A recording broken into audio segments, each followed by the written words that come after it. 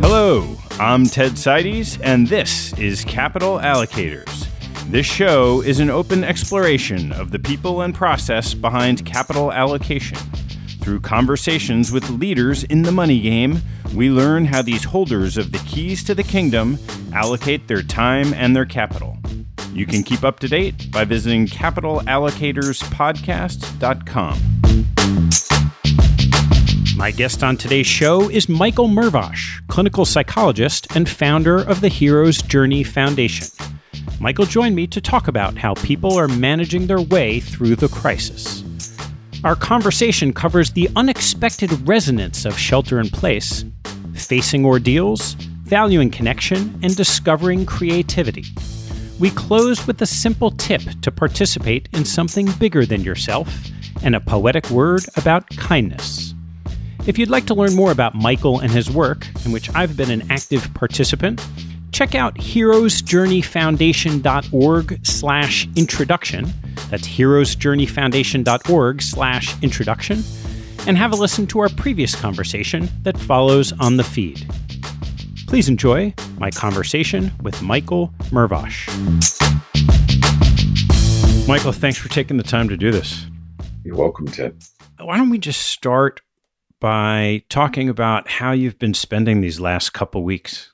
Well, all of my time and energy has really been focused on two things. One is attending to my clientele, to clients and patients who are obviously all experiencing the same thing, and moving all of my trainings and programs online. So I'm still in front of some human beings in my office, but I'm far more like you and everybody else, sheltering in place and working through a screen.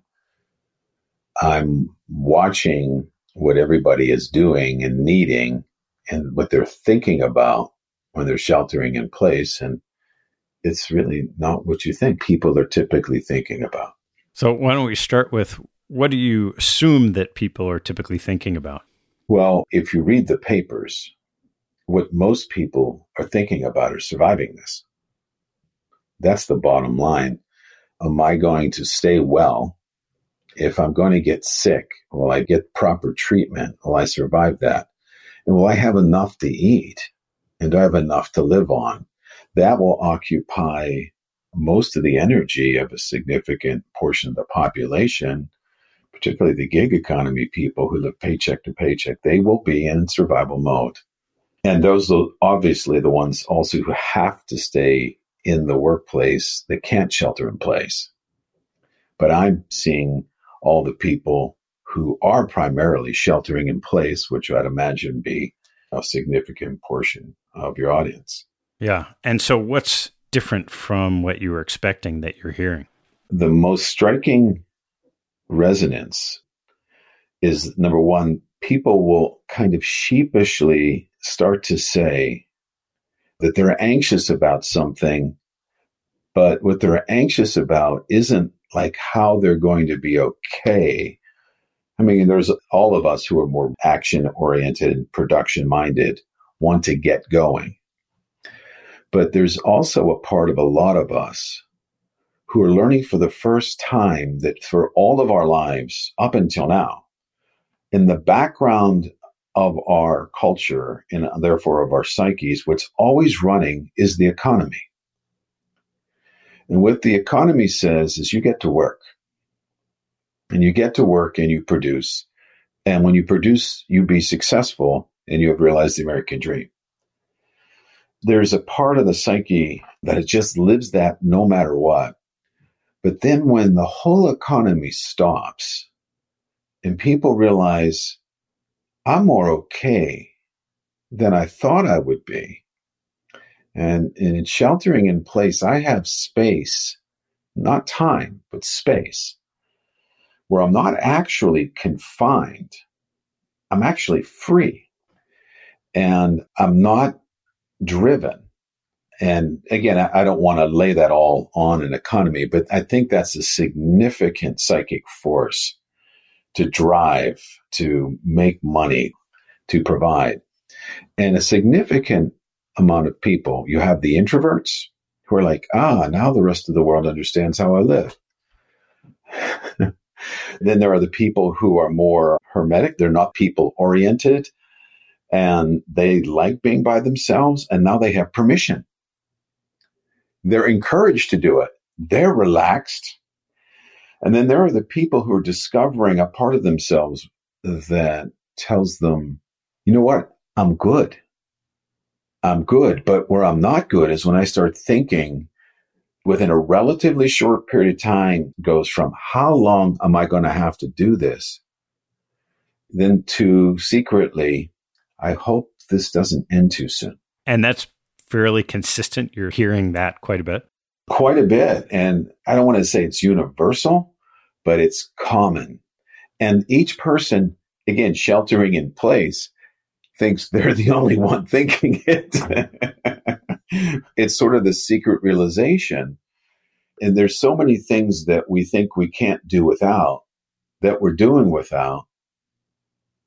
And on the one hand, many of us are experiencing significant losses. Certainly people who lose their jobs and economic security are appropriately distressed and frightened about what's going to happen next. But many of us, what we are watching is our futures. We've lost our future.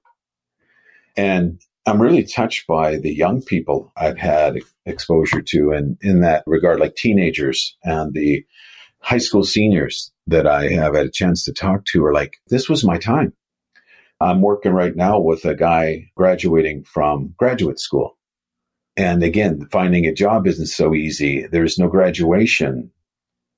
Like there's no launch. So there's the dissolution of things that launch us and move us forward, which bring about a sense of loss. And everyone knows that. And then a disorientation. Because I'm scheduled with people all the time. And I'm saying, so what are you doing in a week? And they're like, what do you mean, what am I doing in a week? Are you available? Like, yeah, I'm available all the time. So if you think about the vernacular in conversations, I know you're a busy person. We're all legit if we're busy. Rather than saying, well, no, I really don't have anything to do. And then there's a shocking amount of people who are in that position who don't have anything to do, who weren't prepared for that. And they don't know what to do when they don't know what to do. And what's the variety of responses that people have had to that feeling of, oh, I've been forced to do less or slow down? Well, it's interesting, probably talking to people across the world, the Americans, us as Americans, and the Germans don't like to be told what to do, and having a really hard time to say how we experience confinement as we have a right to freedom. And then there's also people, honestly, who don't have much personal authority and don't really feel in charge of their own lives and don't know how to feel in charge of their own lives, who feel governmental authority is stifling them. So they're angry. So some people are really angry right now. But there's also people who are remarkably, once they get through the disorientation, are saying things like, I like this. I don't know myself like this, but I'm really okay. And then there are people who already have shifted to sort of the gig economy, who were working from home, who would say, they're kind of sheepish when they say, you know, my life isn't all that different. But now I feel like the rest of the world is with me, so I feel less alone. So that's some of the range of what I'm seeing. Yeah, there's this notion that whenever we get past this, that things will change, and maybe we don't know what that means. Is it parts of the economy? Is it the way we work? More comfort with video? Is it going to eat at home more often? Do you have any sense of that notion of people being more comfortable in a different frame of mind than how you described as go, go, go, how that might play out from a human capital perspective? What is clear to me is the people who have the resources to change and adapt will and do. And they're surprised at how quickly they are adapting. I mean, I'm learning a whole lot about how to work and go deeply with people online that's very different than working in person. There's something about when you're willing to adapt and connect on screen, for example, that on the one hand, it's obvious that like you and I are now, we're not having a conversation like we did the last time in the same space. So it has a different quality to it. But because we know one another from the same space, it kind of transfers over.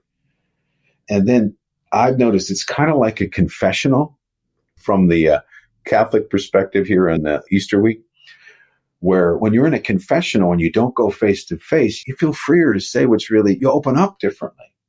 The barrier is actually a support to opening.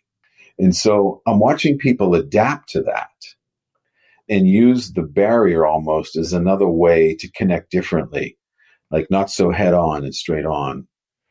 But again, the people who have the resources, the inner resources to adapt and change will recognize they're going to have to change. And then people who don't have them or don't believe that they have the inner resources to change will only wish to go back. And their prayer will be to return to something that was before, which we know on some level from the hero's journey myth, once you cross a threshold, it's a point of no return. And once a horse is out of a barn, they don't go back in the barn so easily unless they believe they can't make it in the pasture. So when you speak of inner resources, what is it that you mean that distinguishes someone who has the inner resources to change and someone who may not? Well, it has to do with a person's willingness, number one, and ability to manage their own internal responses to what's happening. You might be hearing a lot now about how much encouragement's going on for meditation. People should meditate. They should learn to relax. And there's a validity to that, but it doesn't help if you don't know how or you don't want to. But one of the most important things to do in times like this is have the ability to calm yourself. Because if you can't calm yourself and ground yourself and slow yourself down and kind of get out of your head, your fears will run away with you. You'll become irritable. This is where you see, of course, in times like this, sheltering in place for forced closeness, emotional conflict, and physical violence is rife. What's the type of change that you might expect if someone has experienced that ability to kind of stay within themselves and calm themselves down? Well, again, it all hinges, Ted, on our ability to tolerate disorientation, to have something undone that was once the way it was, because we get fixed in our way. When we get fixed into a habit or an economic class or a certain job or a certain way of thinking or a certain time we eat, we believe that we're not capable of living outside that pattern of the routine. So when that's broken, our fear is to want to hold ourselves together the way we were before. But this ability to say, I have a chance to change and be different, and I can benefit from it, is what it takes, is that understanding that change my ability to adapt is what allows me to survive. It's what allows the species to survive, to adapt to the circumstance. And if I could use the hero's journey metaphor again, that when you cross a threshold and you enter into a territory in your life that is totally unfamiliar to you, it becomes like either an adventure, an uplifting and fun adventure, or it becomes a nightmare, an ordeal. And it's safe to say that the pandemic that we're facing is a profound, profound ordeal. No one would want that or see that as in any way as an adventure. But from the standpoint of the hero's journey, where something is yielded for you, where there's a reward or a boon, to use Campbell's language, is sometimes it only will come through the ordeal, because the ordeal makes you have to let go of what you're clinging to in order for what's waiting for you to come. except you don't think anything is either in you that's there or in your world is there. So it's the fixed nature of things that we all suffer from that make us grasp for that. And many of us are having that undone in very simple ways, but some of us in profound ways. And if someone's yearning, really yearning to change in some sense and say, okay, they're aware that change is happening and they want to embrace it, what would you recommend that somebody do to move in that direction? It's really simple and strangely hard, which is anything else but what you always do. Anything but that. That's how you start to undo a fixed pattern. And years ago, when we ran a program for personal transformation with George Leonard, he was one of the founders of the Human Potential Movement back in the 70s. And he was an elderly guy, and I was mentoring under him. And he would say, start small. Like, if you want to think differently, brush your teeth with your opposite hand. If you can't do that and you're not willing to do it, what makes you think you'd be willing to think differently? Because you have to think differently for a second. But the awkwardness of something that where we feel incapable or where we feel unwilling to go, like that is definitely the areas where it has the greatest potential for development. Our strong suits don't need more work. And that's how we get out of balance, because we're afraid to develop our deficits or things that we never did before. So really, like in a time like this, many of us are surprised by the fact that we really enjoy an ordinary life. And how many people who do you know, maybe you're one of them, who are doing things called, I think they call them jigsaw puzzles. Have you heard of those? But there's a shared participation. And that's one of the things that allow us to realize what we value sometimes more than productivity.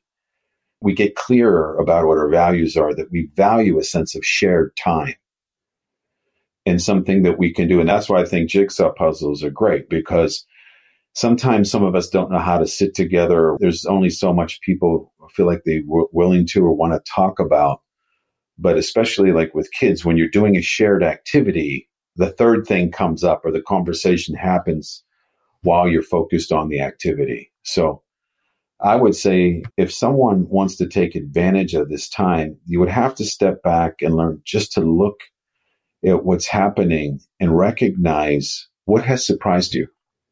Because if you're not capable of the unexpected and you can't tolerate surprise, you're just going to be narrow-mindedly fixed on what already has happened and what you already think.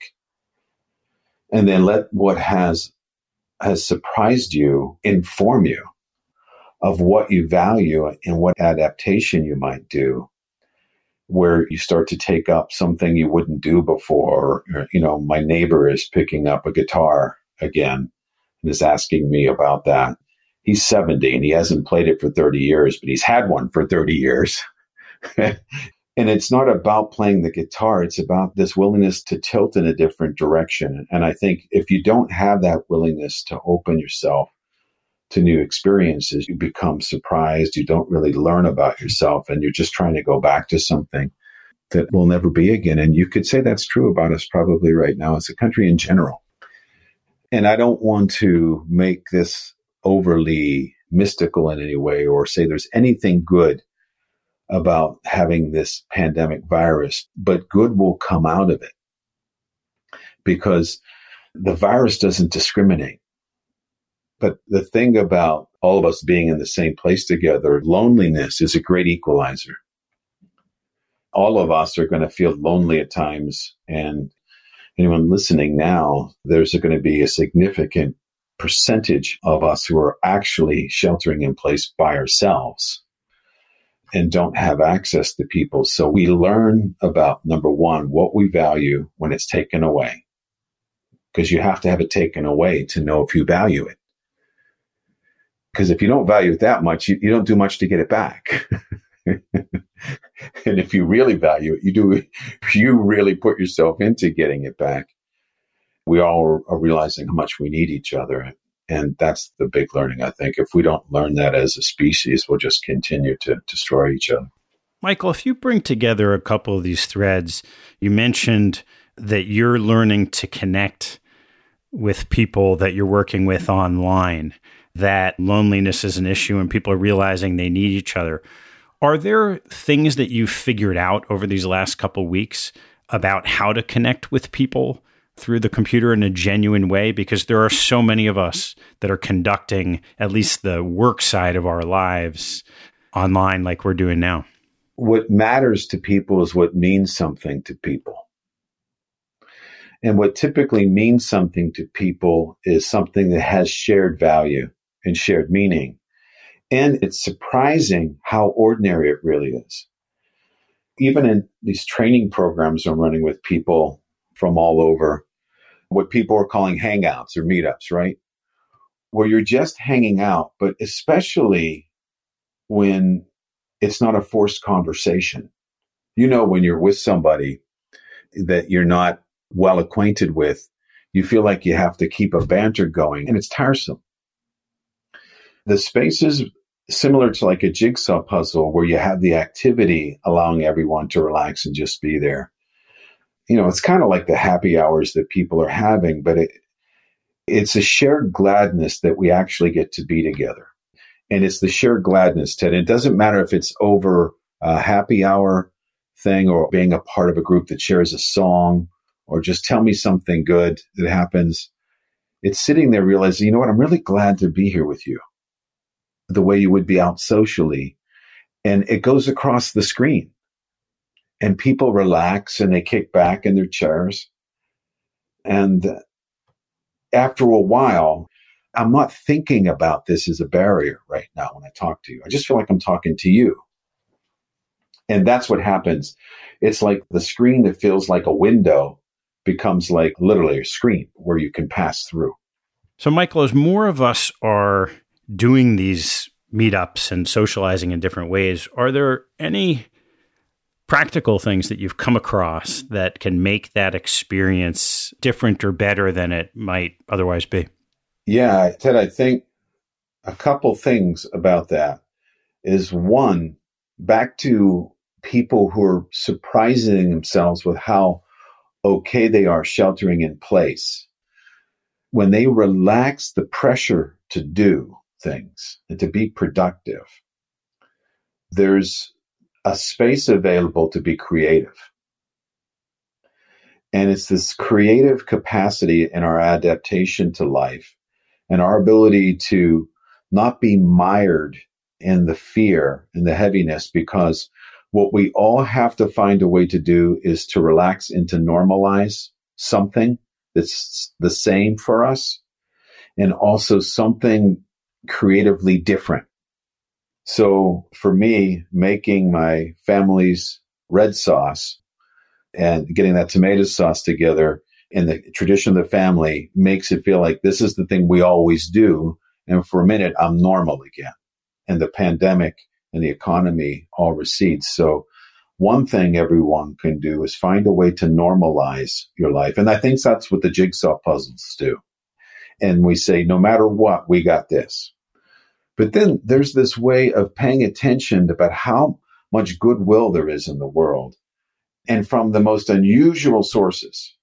As an example of this, people will watch the growing change in the tide where now people walk the sidewalks or walk the streets in their own socially distanced way. And rather than taking it personally, I noticed I was walking past a driveway and these kids have these driveway messages in chalk. And I think that was really sweet. But then I go like 6 driveways down and there's another one. And then down, like the whole neighborhood did this. And so all the walkers are having these driveway messages. So it's inspired me to be creative, and I'm going to do some driveway singing this weekend.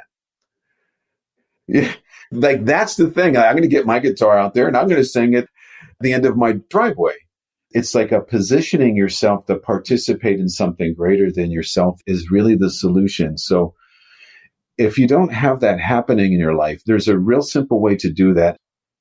If you're listening to this and you would like to just lean into something differently, make 3 phone calls or 3 outreaches. The first call will be to reach out and talk to someone that you haven't talked to in a long time and get over yourself. Oh, I should have called, because when we feel bad about doing something, we don't do it for even longer because that's all off now. And so it's reaching back to someone from your past or someone that you just would really like to reestablish a connection with and let it see where it takes you. Another one would be simply reaching to someone in your present life that you typically, when you're too busy, don't have the time and that you would really like to connect with or that might be struggling. Because being of service is really important. People need to feel useful. Reach out to someone that maybe could use your help or think might be happy to hear from you. And the third reach would be to contact someone that you want in your future, that you want to make sure is in your future. And this is your way of strengthening or building something at a time like this. And that's an example of it. And this is where David White would say, just put down the weight of your aloneness and ease into a conversation somewhere. Well, Michael, this is great, but I can't let you go without asking you to open that magic book of yours. And before you do, I have to ask you to pick a number. I can't pick the ones I know already. I'll pick a number that I wouldn't typically pick. How's that? In that same way. I'll say 67. Yeah, it's always the odd ones with you, isn't it? It is the odd ones with me, man, for sure. That's good. Yeah, 67. And this is a book of poetry that I have been writing in over the years. As something speaks to me, I put it down. Oh my, this is something. I've just slayed myself. I read this poem. It came to me when I was on a broadcast on Saturday, speaking to a woman who was profoundly isolated and alone in Barcelona. And her sharing made me think of this poem by Naomi Shahid Nye. It's called Kindness. I'll leave you with this, Ted. Before you know what kindness really is, you must lose things. Before you can know what kindness really is, you must lose things. You must feel the future dissolve in a moment, like salt in a weakened broth. And how many of us are feeling aspects of our future literally dissolve in days, like salt in a weakened broth? And some of us, our health and our life. What you held in your hand, what you counted on, and what you so carefully saved, all this must go sometimes. All of this goes so that you would know how desolate the landscape can be between regions of kindness. And how is it that we've all done this, where we ride and we ride thinking the bus ride will never end, the passenger staring out the window forever. But before you can learn the tender gravity of kindness, you have to travel where the Indian in a white poncho lies dead by the side of the road. We would say in our instance, killed by the virus. You must see how this could be you, and how he too was someone who journeyed through the night with plans and the simple breath that had kept him alive. Before you know kindness as the deepest thing inside, you must know sorrow as the other deepest thing. What a time for that, right? You must wake up with sorrow. You must speak to it till your voice catches the thread of all sorrows and you see the size of the cloth. If you do this, then it will only be kindness that makes sense anymore. And it's only kindness that will allow you to tie your shoes in the morning and send you on your way into your day, to mail a letter, or maybe to purchase bread with a mask on. Only kindness will raise its head from the crowd of the world to say, "It is you I have been looking for. It is you I have been looking for." And then kindness walks with you everywhere like a shadow or a friend. That's a great one. Well, Michael, thanks for sharing your thoughts about this time, and always great to see you. Yeah, thank you for asking me. It's always a pleasure, Ted. Thanks for listening to this episode. I hope you found a nugget or two to take away and apply in your investing and your life. If you'd like what you heard, please tell a friend and maybe even write a review on iTunes. You'll help others discover the show, and I thank you for it. Have a good one, and see you next time.